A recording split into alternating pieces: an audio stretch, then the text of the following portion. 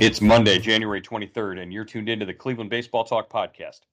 I'm Joe Noga, joined by Paul Hoynes.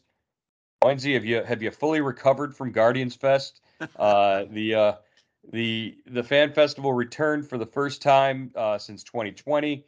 We were at the Cleveland Convention Center downtown, and really the turnout was spectacular. It was more than I expected.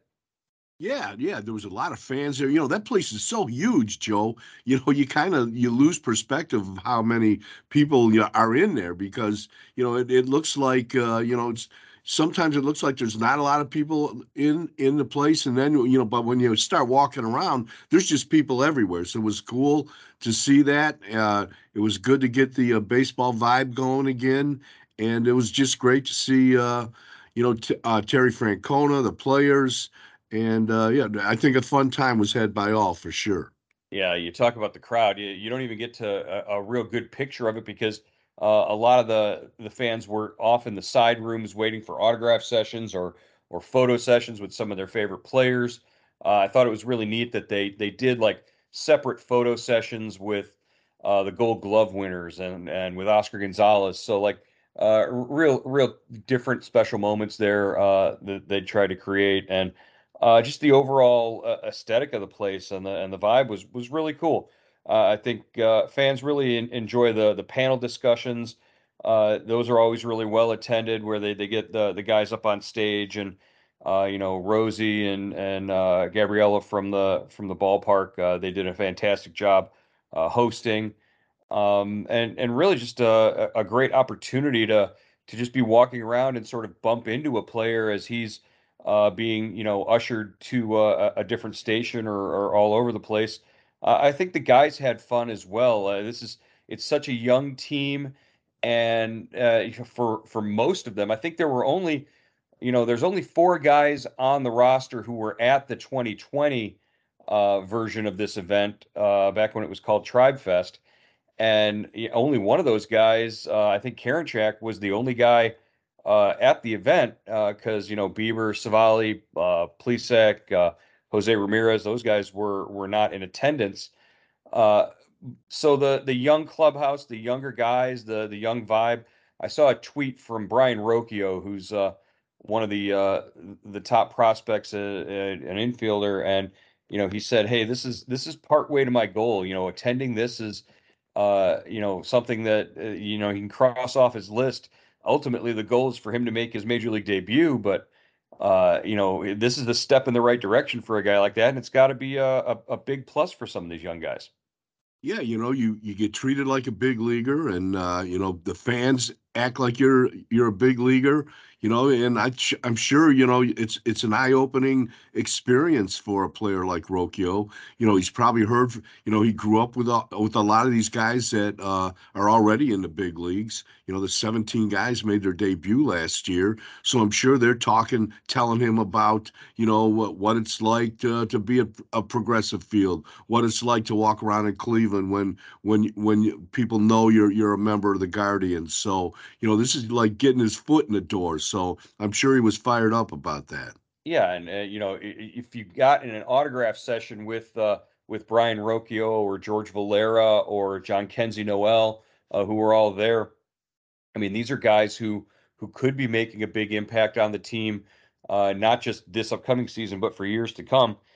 So if you're a young kid walking around with a ball, getting it signed by John Kenzie Noel, people around here, not a lot of people might know him by name or by face, but pretty soon he's going to be all over the place.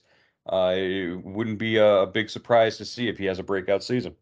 Yeah, he is a large human being, isn't he? Yeah, Holy mackerel! some of these some of these guys were in person. We got to see Josh Bell up close and in person for the first time, and holy cow, he's a right tackle. He is a big man.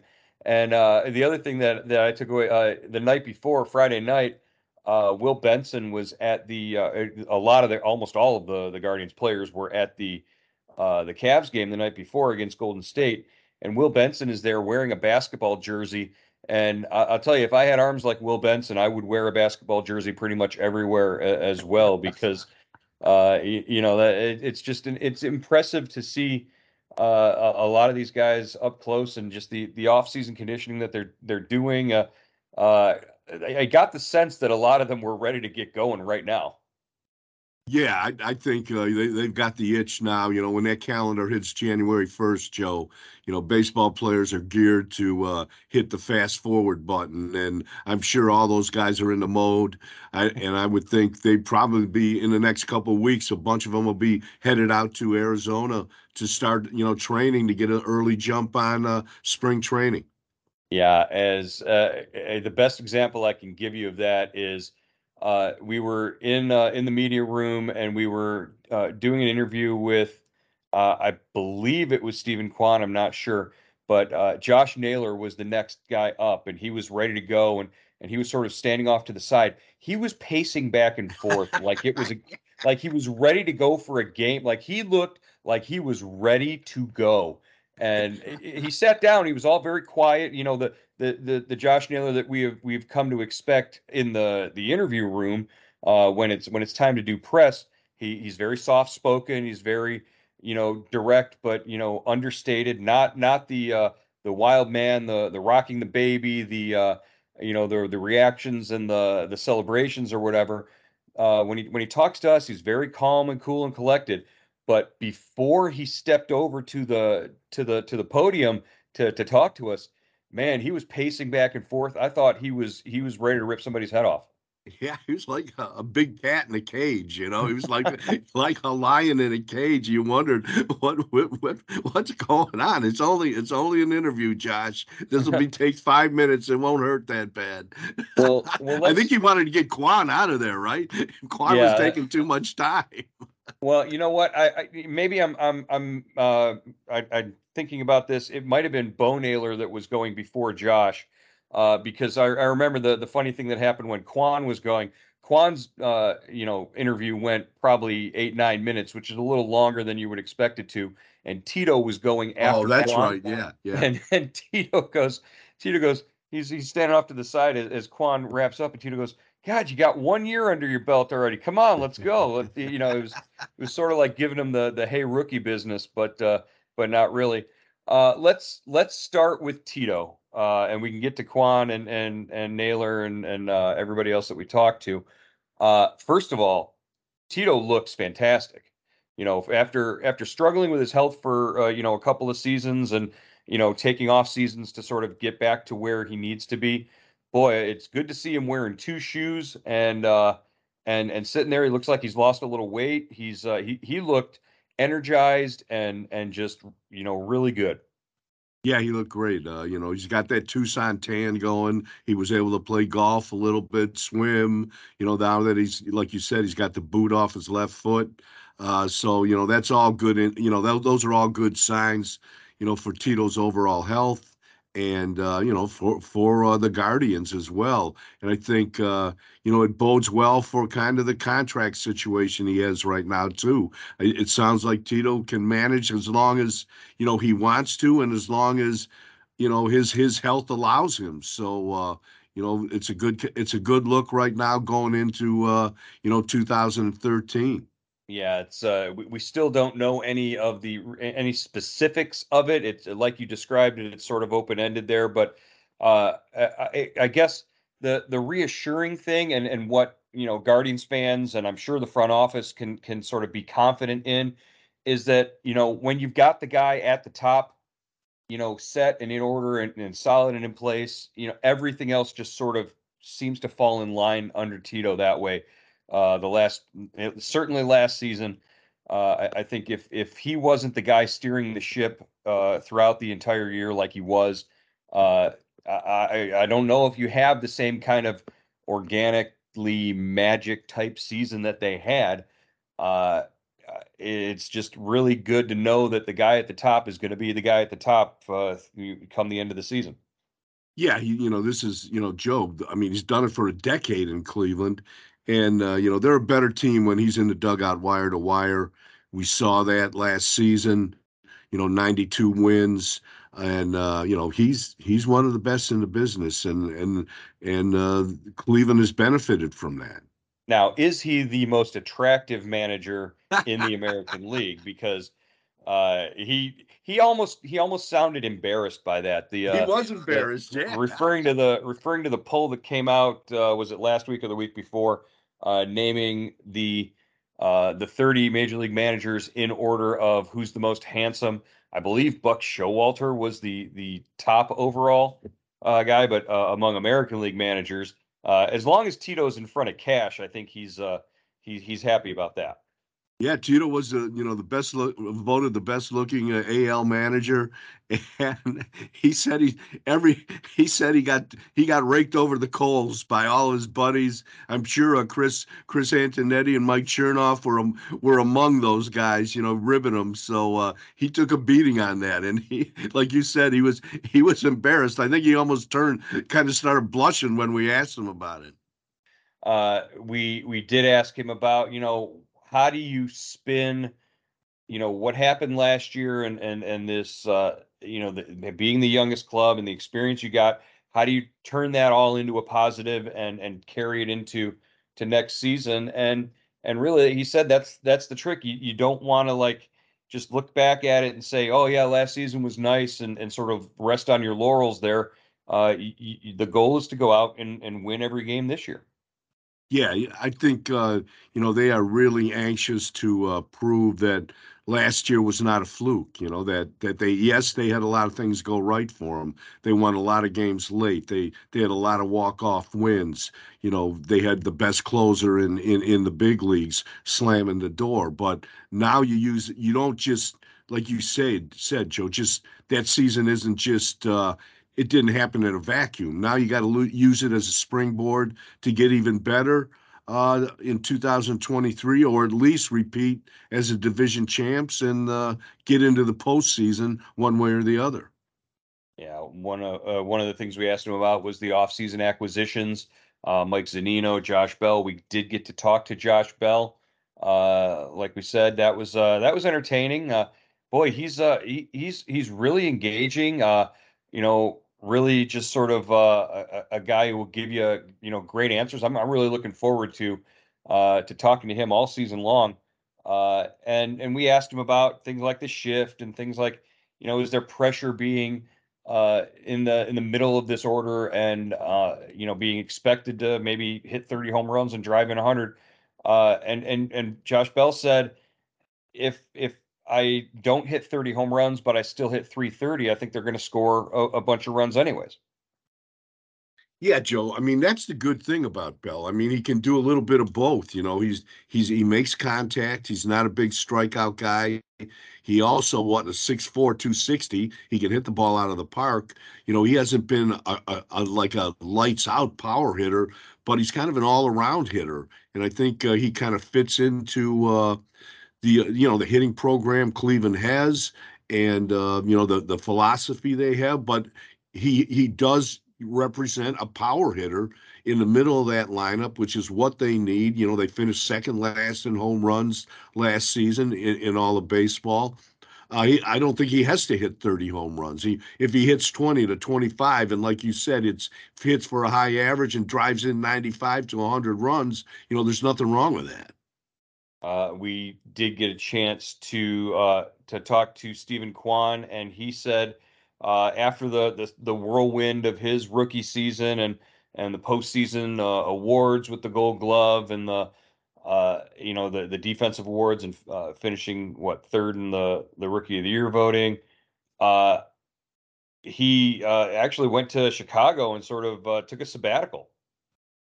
Yeah, I'm not sure why he picked Chicago. I think he could have gone home. I mean, a little bit would have been a little warmer, but hey, he said he could. Chicago's such a big city, kind of disappeared in there. He kind of, didn't do anything for a month. He was just a normal person, could walk around the streets of Chicago. No one recognized him, and he kind of just decompressed. So, I think a lot of those guys do. That's what they do, Joe. I think, you just kind of like, just think about you and me, after the season ends, you're just kind of you just want to catch your breath for a while. And now picture that if you had played 162 games plus the postseason. So I think you just want to find some place where you can sleep for about a week. You don't have to do anything. And but this, so I think that's what Kwan did, and he sounded like he enjoyed himself. Yeah, it was fun to get back and just talking to him about just how the season went. But again, he was another one who said, "Hey, last season doesn't mean anything if we don't sort of keep going forward and we've only just sort of scratched the surface of what this team can be." It was sort of exciting to see him so eager and so ready to get going. And he talked for a good 10 minutes before Tito came and pulled him out of there. We talked to Bo Naylor, the catcher who sort of got his 10 minutes up with the big club at the end of the season, and we've talked at length about what the expectations are going to be for him this coming season, where he might start out. But Bo Naylor sounds like he's working every angle to try and get himself to the major leagues as quickly as possible. He's even learning to become fluent in Spanish. Yeah, Joe. I mean, that was interesting. And he wants to be able to communicate, not only with the pitchers but the Spanish-speaking players, in the locker room. The other, the position players. I think that obviously will help him.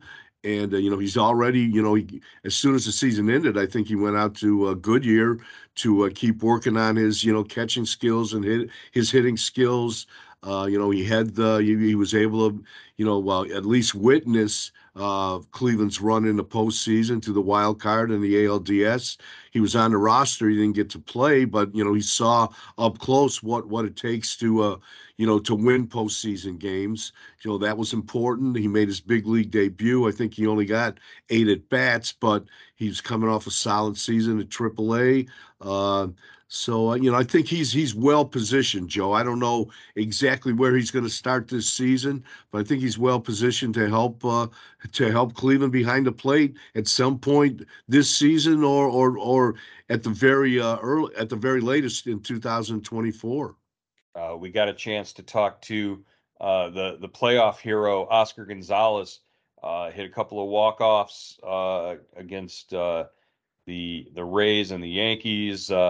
The SpongeBob mania sort of carried over, and we asked him if SpongeBob was going to continue to be his walk-up music. I don't think he was ever considering changing that, but he confirmed. I think that that first at bat of maybe the home opener, you're going to hear SpongeBob when Oscar gets up to the plate, and I got to imagine everybody in that ballpark is going to be singing along to it.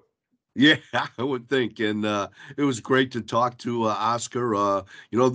We had talked a little bit about how he would play right field, without the shift, without Andres Jimenez, playing a deep second base and taking away, the short fly balls. And he said, he was looking forward to the challenge. That there was no shifts in the minor leagues. I didn't know that. I did not, and Right. that he was able to cover right field. He thought he was able to, cover right field adequately, and his goal was to catch as many balls as he could and make as many outs as he could, in right field. We got a chance to talk to one of the best interviews of the day was Will Brennan. We sat down and talked to him.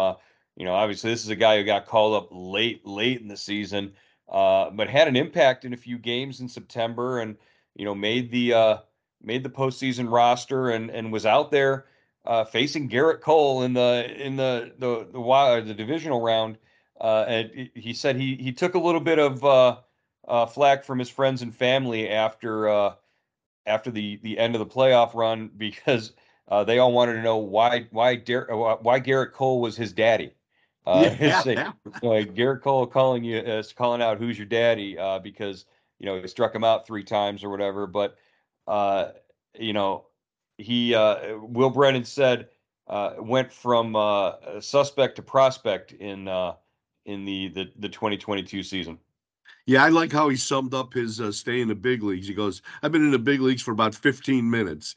He's a fun guy. He's kind of, he's a fun guy to talk to. He's kind of a wise guy. He's got some good quotes, and he had a heck of a year, Joe. At AAA last year, at AA, at AAA, and he said that carried over into the big leagues. I mean, this kid. Just think about this. He comes up when he plays. He comes up late in the season. He hits over. What, three something in for Cleveland. Then he gets in the postseason, and he gets a couple. He gets at least one hit. I know he got a hit against the Yankees. So I mean, that kid's got to be living large right now.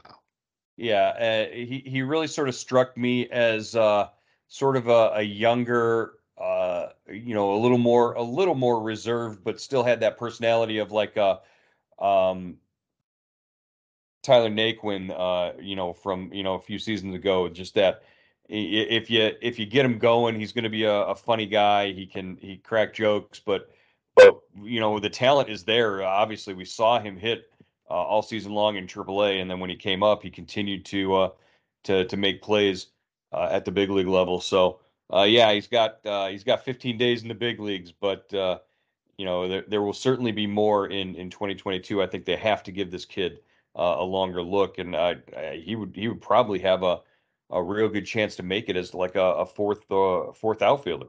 Yeah, I think you're right, Joe. He in 11 big league games, he had 357. So I mean, he made his presence felt after just kind of knocking the doors down at AAA. He had a Right. that was a big year for him. All right, that brings us to Josh Naylor and sort of really the only sort of newsy sort of thing that we got out of the day was confirmation that Josh Naylor probably won't be playing in the World Baseball Classic for Team Canada. He's still sort of recovering and wanting to strengthen that surgically repaired ankle, and he said it would sort of not be irresponsible, but it does make a lot of sense to push and go ahead and try and do that. Though he would truly be honored to be on the Canadian team. Yeah, exactly, Joe. I think he doesn't want to take a chance with that ankle. I mean, if you're going to get injured, you might as well get injured with the team that's paying you, right? So I think he wants to have a full spring training. He's had a normal off season to work on his conditioning. Now he'll have a full spring training where he can ease into things and not have to ramp up early to get ready for the WBC. And hopefully, is able to move around a lot better at first base and in right and maybe play some right field as well in 2023. And I think the cool thing was he was saying I'm looking forward to the next WBC where he could play with Bo Naylor and their younger brother Hmm. Miles Naylor, who I guess is committed to Texas Tech. If he doesn't get drafted. Right. Yeah. Well, I'm sure it all depends on where he gets drafted. He would he would he would have to be a first round pick to equal what his two older brothers have done. So we'll see where Miles Naylor lands. Finally, we did talk to Tristan McKenzie. Tristan's had a big off season as well. He went to the World Series and acted as a sort of correspondent for MLB Network. He did a lot there. He's been all over the place hosting camps, and he's been around Cleveland a little bit.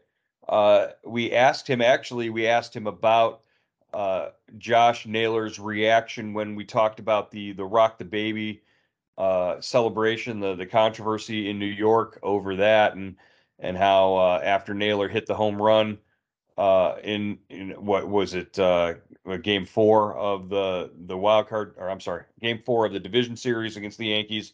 The Guardians go on and lose that game. They lose game five, and the fans in New York really sort of let Josh Naylor have it. But Tristan McKenzie's reaction was, "Hey, if you guys beat us and you're still talking about that celebration, we're in your head rent free," and he can't wait to get out there and face the Yankees again this year. Yeah, Tristan did not hold back. I mean, Josh he was a little more, diplomatic, but Tristan was saying he was still fired up over that play, And he loved the idea that the Yankees were kind of had to that had gotten in between the Yankees' ears. So that's going to be a fun series whenever that if Tristan is able to pitch against New York at Yankee Stadium or at Progressive Field. Yeah, looking forward to those matchups. We also asked him if he was jealous that Shane Bieber won the Gold Glove for pitchers in the American League, and he said he had a response to that. He just didn't want to put it on camera, so we moved on. But I guess talking to Tristan was always is always a lot of fun, and uh, just to see the excitement.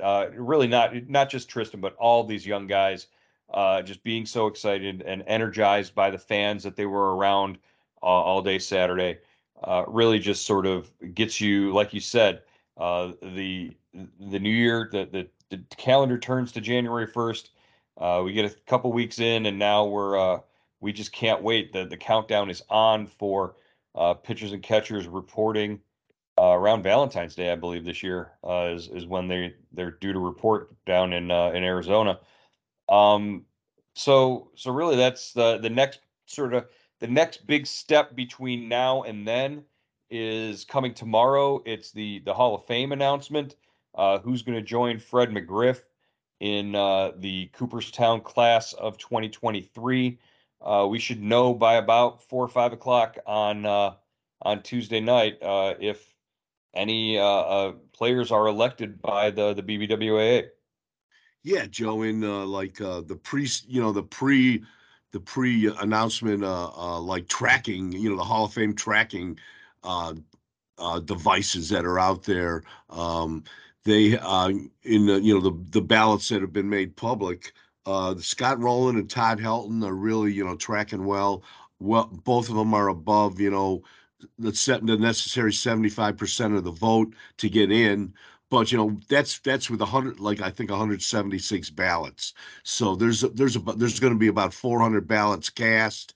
So those probably numbers will probably if history holds here, those numbers usually go down. So you need that 75% of the vote to get in.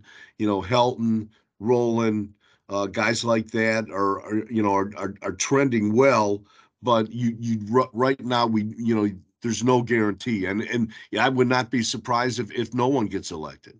Yeah, I don't think there are any locks at this point. I think Scott Rowland might be the only one if if patterns hold, if year over year patterns hold, it's a possibility, but there, like you said, there's nothing guaranteed. So it could be Fred McGriff could have the stage to himself, along with whoever else is there at the inductions in Cooperstown later on this summer. Uh, so really just a great weekend. It felt like baseball was back for a couple of days, and then the snow came last night, and now it feels like it's still winter. Lindsay, you dig yourself out there out in the snow belt? Yeah, we've got a lot more snow than I thought. So yeah, we were driving. We had to go to a wrestling tournament yesterday and a hockey game, and so we were skidding around the highways and byways in Northeast Ohio. So it was, but we made it back alive. Well, I got a brand new snowblower earlier this past year, and first real test of it, the first real big snow last night. So I was able to get the driveway cleared off. It's a lot of fun, but the whole time, all I was thinking about was baseball. So, I spent an hour out there plowing the driveways, and I thinking about angles and stories and some of these interviews, what we can bring you guys on Cleveland.com the next couple of weeks here as we get ready and get geared up for spring training to open. We'll be back on Wednesday to wrap up the Hall of Fame announcement one way or another, and then again on Friday to wrap up the week. Hoynesy, good to talk to you here on the Cleveland Baseball Talk podcast. We'll catch you Wednesday. All right, Joe.